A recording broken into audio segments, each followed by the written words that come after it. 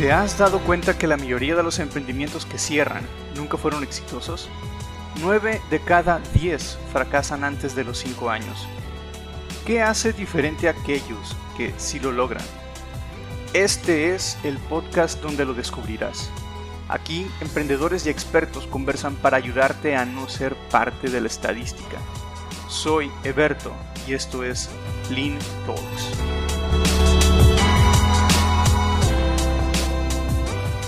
Hoy me acompañan dos personas muy interesantes y que curiosamente invité por separado sin saber que eran muy buenos amigos. El primer anfitrión es Carlos de Toki. Bienvenido, Carlos.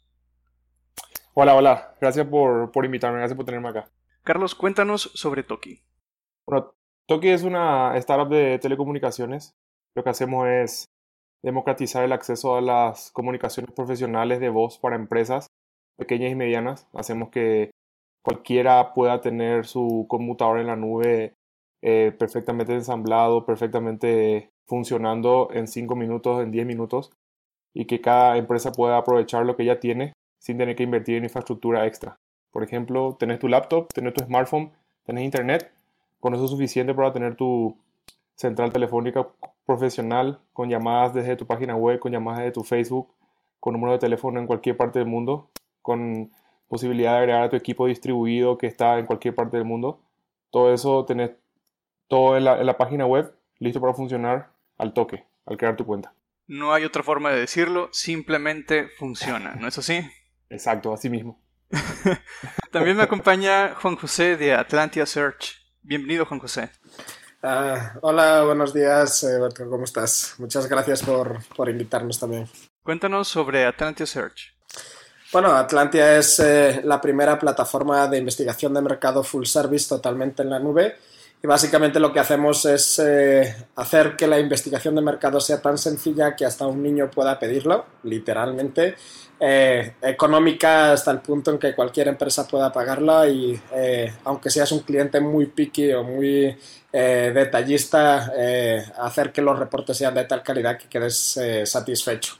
Y pues ayudamos a nuestros clientes desde a entender a su cliente potencial, quién es, qué hábitos de consumo, qué atributos valora de su categoría de productos, hasta ayudarles a definir el product pricing ideal para su producto o qué features debe incluir su producto que más valoran los clientes, ¿no? También mucho de lo que hacemos es análisis de competidores. Puedes aprender mucho de cada uno de ellos y ahorrarte el tropezar o inventar el hilo negro de nuevo, ¿no? Fantástico. Pues bien, prepárense porque hablaremos sobre startups en mercados B2B, los mitos, las batallas internas del emprendedor y consejos prácticos para llevar una idea del papel hacia el mercado. La última vez que platicamos fue hace unos días. Nos dimos cuenta, coincidimos que en Latinoamérica hay cientos de startups que crean un producto, levantan capital, consiguen la atención de los medios y de pronto, ¡paf!, desaparecen o espontáneamente o se queman poco a poco. ¿Por qué en Latinoamérica tenemos muchas starts pero pocas apps? Juan José, ¿qué opinas? Bueno, creo que no es solo de Latinoamérica, es uno de los fenómenos del emprendimiento desde el día uno, desde antes que todo el fenómeno de las startups naciera. Muy poquitas empresas sobreviven a los 2 primeros años de vida, y es porque crear una empresa no es tan fácil y tienes muchos retos durante todo el proceso de creación de empresas, de hacerlas crecer, de hacerlas funcionar y de entender tu mercado, ¿no? Y hoy en día ocurre también mucho porque mucha gente idealiza lo que es emprender, ¿no? Y se generan los típicos mitos del emprendimiento de voy a manejar mi propio tiempo cuando tenga mi empresa, ¿no? Una mentira así falaz. La empresa maneja tu tiempo. Trabajas probablemente 2 o 3 veces más de lo que trabajabas en tu anterior trabajo Y otro de los mitos es tomar mis propias decisiones y hacer las cosas como quieras, sí, hasta un cierto punto, pero la realidad es cuando tienes colaboradores que trabajan contigo, muchas de las decisiones van mantenidas a crecer el negocio y sostener sus trabajos y cumplir las promesas que les haces a esas personas que creen en ti, ¿no? Y el otro es el de voy a ser rico. Yo te puedo decir, cobro 7.5 veces menos de lo que cobraba en mi anterior trabajo, y mucha gente en el camino con esos... con esos aha moments, con esos momentos de darse cuenta que el emprendimiento no es algo de empiezo hoy, mañana soy multimillonario y me retiro, pues también hay mucha gente que no es emprendedora nata o que no tiene las capacidades y habilidades para ser emprendedor y que con el boom y el rush del emprendimiento se meten en ello pero sin ser conscientes de las consecuencias que tienen que asumir por ser emprendedores, y eso es una de las cosas que va llevando a que mucha gente se salga en el camino, ¿no? Hay que ser muy, muy cabezón, pero muy, muy cabezón y muy aguantador para ser emprendedor porque llevas bofetadas todos los días de todos lados, caen cuando no esperas, estás dormido y te dan una bofetada. Hay que tener mucha resilience para ser emprendedor, ¿no? Claro. Ahora, ¿qué opinas, Carlos? ¿Tú qué es lo que has observado alrededor de todas las personas que has conocido en tu camino? Oye, yo estoy totalmente con Juanjo en esto. Realmente lo que dijo es 100% opinión mía también. Emprender desde Latinoamérica es yo creo que un poco más difícil o significativamente más difícil que emprender desde, no sé, desde Silicon Valley o desde Europa. Primero por el tema de los recursos, segundo el tema del idioma. O sea, por más de que Latinoamérica se comporte como un país de 700 millones de personas donde todo el mundo habla español, la gente que vive en Latinoamérica, nosotros, no está acostumbrada a comprar software, por ejemplo, no está acostumbrada a pagar por servicio de software en la nube.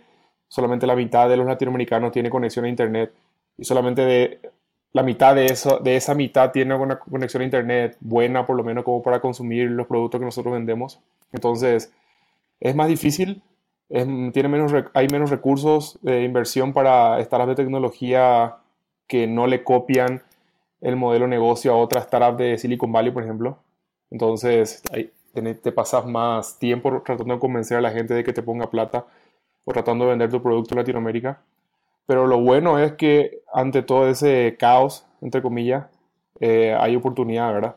No hay startup europea o estadounidense o norteamericana en general que tenga así un éxito extremadamente grande en Latinoamérica desde el punto de vista del software as a service, que es lo que nosotros hacemos.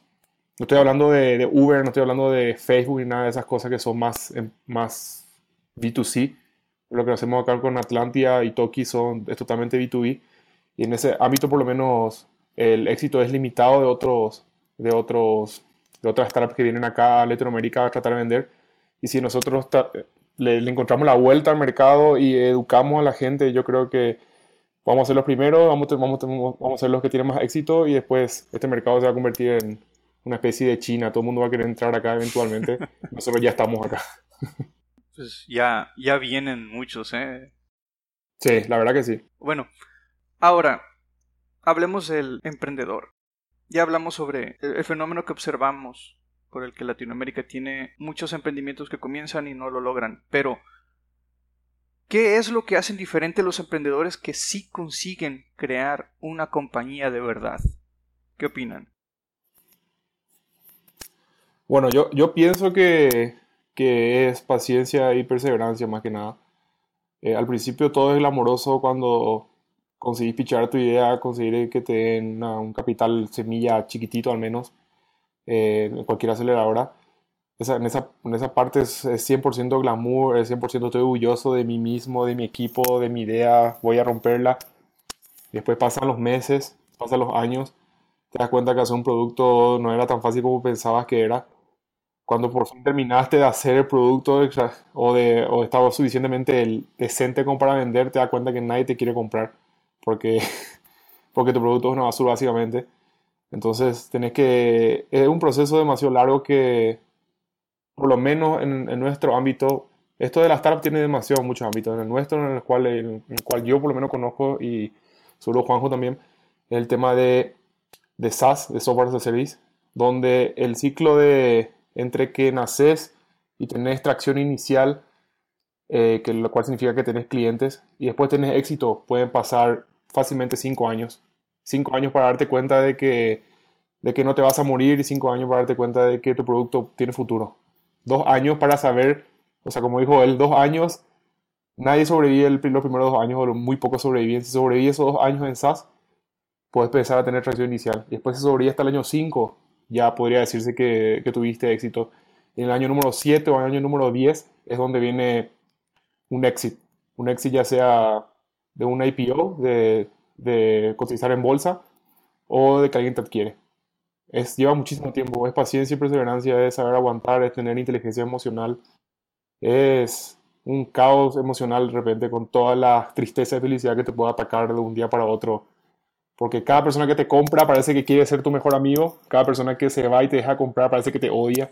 Entonces, Sí, es y complicado. Es yo creo complicado. que hay un factor determinante también en que puedas salir y como empresa, ¿no? Y la primera parte es vender desde el día uno.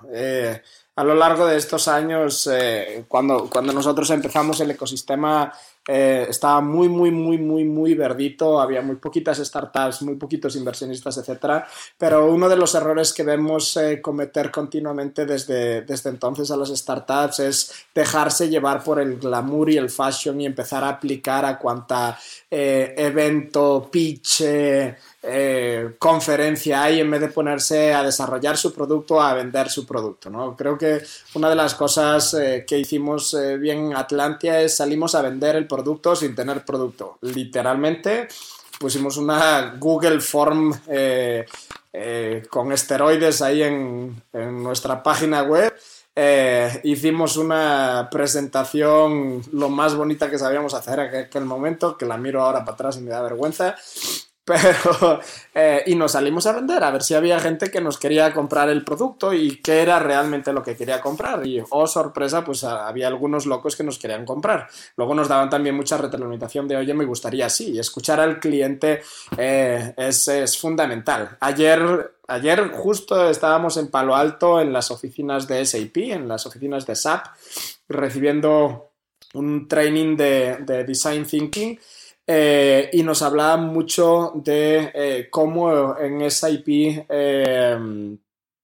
ellos se entrevistan a los clientes desde el día uno y hacen una serie de investigaciones internas. Nos sorprende mucho porque ese es mi mercado también, simplemente para entender al cliente, para entender lo que quiere, a veces sin saber que sabe que lo quiere, y cómo desarrollar productos para eso, ¿no? Y creo que enfocarse en lo que realmente importa. Los pitches están muy bien, se leen las fotos están muy bien, cuando sales en Forbes está muy bien, pero salvo que eso te traiga chorros de clientes, o sea, céntrate en tu producto, desarrolla, vende, vive en la oscuridad infinita si quieres, en tu cuarto desarrollando como Carlos y yo aquí, en tu cuarto desarrollando una pinche luz, una vela y una botella de Red Bull al lado, o generando tu producto durante el tiempo que haga falta para sacarlo y poder venderlo. Y puedes, de verdad se puede vender aire sin tener nada y con eso validas mucho o enfocas mucho tus acciones, ¿no? Y creo que es uno de los errores más comunes, ¿no? Claro. Otra cosa que yo he observado es muchos emprendedores pasan demasiado tiempo afilando el hacha. ¿Cuáles creen que son las características del emprendedor mínimo viable que piensa crear un SaaS? ¿Con qué se puede empezar? Con un palo y un trozo, En con mi un caso palo y un particular, trozo de metal que medio corte madera, con eso puedes empezar. O sea, sí, la verdad que sí. O sea, cada uno tiene que conocer sus fortalezas y debilidades.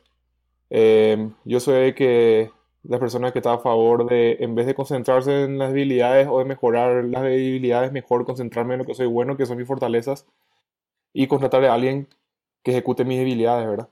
Entonces, por ejemplo, Juan, él tiene la capacidad de vender, y yo no. Entonces, cuando al principio empezamos Toki, queríamos tratar de vender, pitcheábamos y toda esa clase de cosas. Al principio fuimos B2C, después nos pivoteamos a B2B.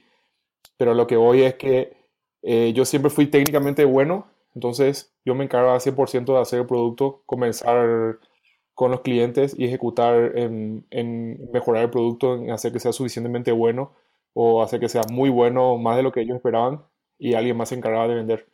Entonces, yo creo que uno tiene que ejecutar en sus fortalezas, y si es que hay algo que está faltando para que hacerle que la startup sea exitosa, tu cofundador debería poder hacer eso. O sea, tu cofundador tiene que ser complementario a vos. Si es que yo soy la parte técnica, yo soy el CEO de Toki, pero debería ser el CTO, por ejemplo, de Toki, si vamos al caso.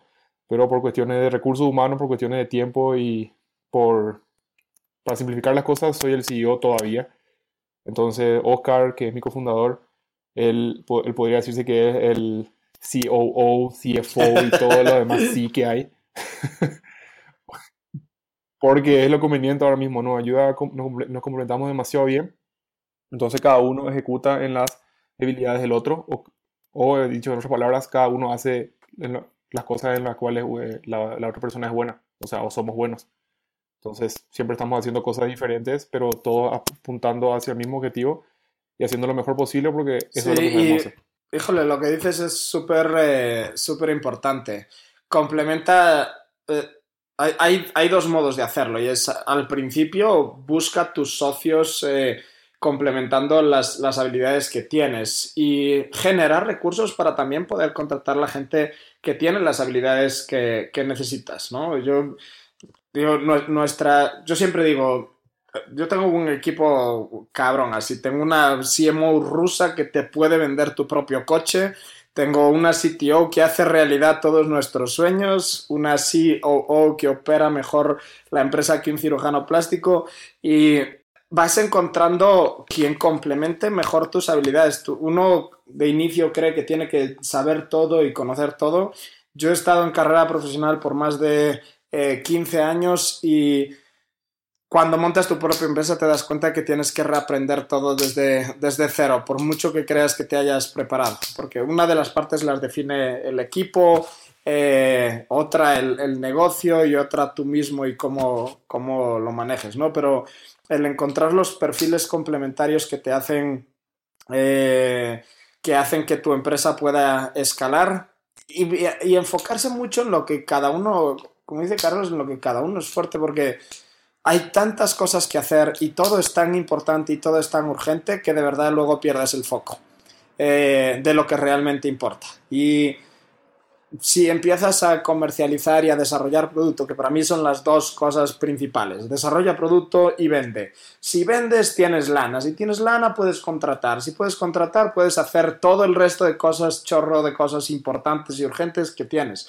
Pero si estás haciendo de todo un poco y no te centras en producto y no te centras en venta, nunca sales de ese círculo, ¿eh? Y yo te lo digo por experiencia, primer medio año estábamos en ese círculo y siempre estábamos en el mismo punto. Y hacíamos cosas y estábamos todo el rato haciendo cosas y todo el rato corriendo, todo el rato agobiado. Yo os lo podría mostrar ahora. Yo ahora tengo 453 correos sin leer. ¿Por qué? Porque leer correos no es mi pinche prioridad. No es mi prioridad ahora. O sea, tengo los que contesto urgentemente, pero hay un bonche de cosas que no necesito contestar, porque mi prioridad ahora mismo es desarrollar producto y plataforma. Y tengo tengo 3 personas que están vendiendo continuamente, ¿no? Y me olvido, aparto todo el ruido que hay de mi alrededor para poder concentrarme en eso y desarrollar el negocio. Y desde que tengo 400 correos sin leer consistentemente, es el periodo en el que más ha avanzado mi producto en toda la historia de Atlantia, ¿eh? Porque nos hemos podido concentrar en lo que hace, y ya salgo de esos círculos viciosos de no puedo generar más ventas porque no tengo más gente, porque no tengo producto, porque no tengo tal. Porque al final se vuelve un pez que se muerde la cola, ¿no?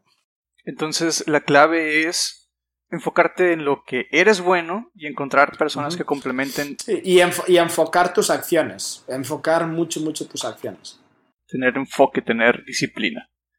Hablando de eso, Y hablamos, ¿no?, de cómo algunos emprendedores que empiezan son seducidos por el glamour de los reflectores, otros emprendedores piensan hacerse ricos rápidamente, lo cual no está para nada mal. Pero el problema es cuando en lugar de buscar oportunidades, terminan convirtiéndose en desertores seriales, que se rinden cuando llega la hora de ser serios y superar los problemas. ¿Por qué creen que pasa eso? Todo el mundo quiere emprender porque está de moda. Sí, literalmente está de moda. Ay, wow, es un emprendedor. Tipo, soy emprendedor. Y no por el hecho de ser desempleado, ¿verdad? Porque emprender es una forma de estar desempleado porque estás trabajando para algo que está naturalmente en estado moribundo. O sea, tu empresa está a punto de morirse en todo momento, Sí. a menos de que pases cierto nivel. Y ves en la tele, ves en la revista, ves en Twitter, en Facebook, donde sea. A la gente le gusta consumir casos de éxito nomás. Y todo el mundo piensa que esa gente logró el éxito de la noche a la mañana. Hay gente que sí logró eso, pero son la excepción, así tipo la extremada excepción. Lo normal y lo natural es tener que esforzarse demasiado durante muchísimo tiempo para poder cosechar el fruto de tu esfuerzo en años. Y años literal, o sea, te hablo de 7, 12 años. Entonces, si es que no estás dispuesto a esforzarte durante ese tiempo, de no poner el tiempo necesario para lograr el éxito y hacer que tu empresa sea rentable y que sobreviva sus años iniciales, entonces hay mucha gente que no quiere hacer eso, que le gusta al principio nomás, donde hay glamour. Cuando hay que poner esfuerzo, se quiere rendir. Y lo que hacen los eventos, lo que hacen todas estas cosas del media exposure y todo eso es tipo darte una falsa sensación de victoria que es adictiva. A mí me pasó, ¿verdad? A mí me encantaba irme a todos los eventos, a relacionarme con la gente y hablar de nuestra historia y todo eso, pero mi producto estaba ahí están sentados sin desarrollarse, clientes no estaban viniendo. Yo creo que Me di cuenta esa que es estaba esa perdiendo tiempo y estaba haciendo eso mal. sensación. Yo la pasaría a una analogía. Es como este tipo de gente que siempre busca el rush inicial en una relación con una pareja. El enamoramiento inicial con la pareja donde todo es maravilloso y todo es fantástico y vas caminando por un camino de rosas dados de la mano saltando con la canción de Heidi por detrás, ¿no? Pero, pero luego llega la realidad y es entender y conocer a la pareja y entender y conocer conocerla profundamente y saber que no todo es de color de rosa y que hay que ponerle esfuerzo a la relación para que salga y dure, ¿no? Y mucha gente vive en ese estado de enamoramiento permanente y se sale de una y monta otra, que luego se dicen emprendedores seriales, pero no hicieron ninguna bien, ¿no? O sea, sí soy emprendedor serial. ¿Y yo serial de qué? ¿De una serie de televisión o qué? O sea, ponte en una machaca bueno, o sea, si sabes que no va a jalar, pues déjalo, no seas cabezón de sobremanera, ¿no? Hay una línea muy delgada entre el ser persistente y ser terco, ¿no? Pero sí hay gente que no le gusta meterle el esfuerzo. Yo siempre digo que emprendedor puede ser cualquiera, pero emprender no es para todos, ¿no? La realidad de emprender no creo que sea para todo el mundo. Hay que tener una serie de características o tener la voluntad de desarrollar esas características y esas habilidades, ¿no? Porque nadie nace aprendido ni mucho menos, pero sí, totalmente de acuerdo. Eso mismo es. Sí. Otro tema. Muchos emprendedores comienzan su startup bajo completo caos. Y no me van a desmentir esto porque yo sé que es verdad.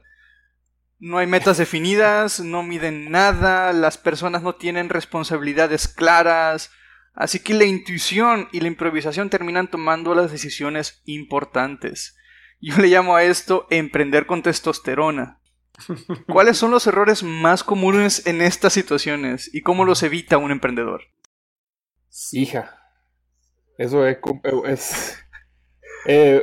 dice la frase, you can improve what you don't measure. No podés mejorar algo que no estás midiendo. Yo hace 2 años que estoy haciendo esto y estoy midiendo hace 8 meses nomás, imagínate, para que te dé una idea. Es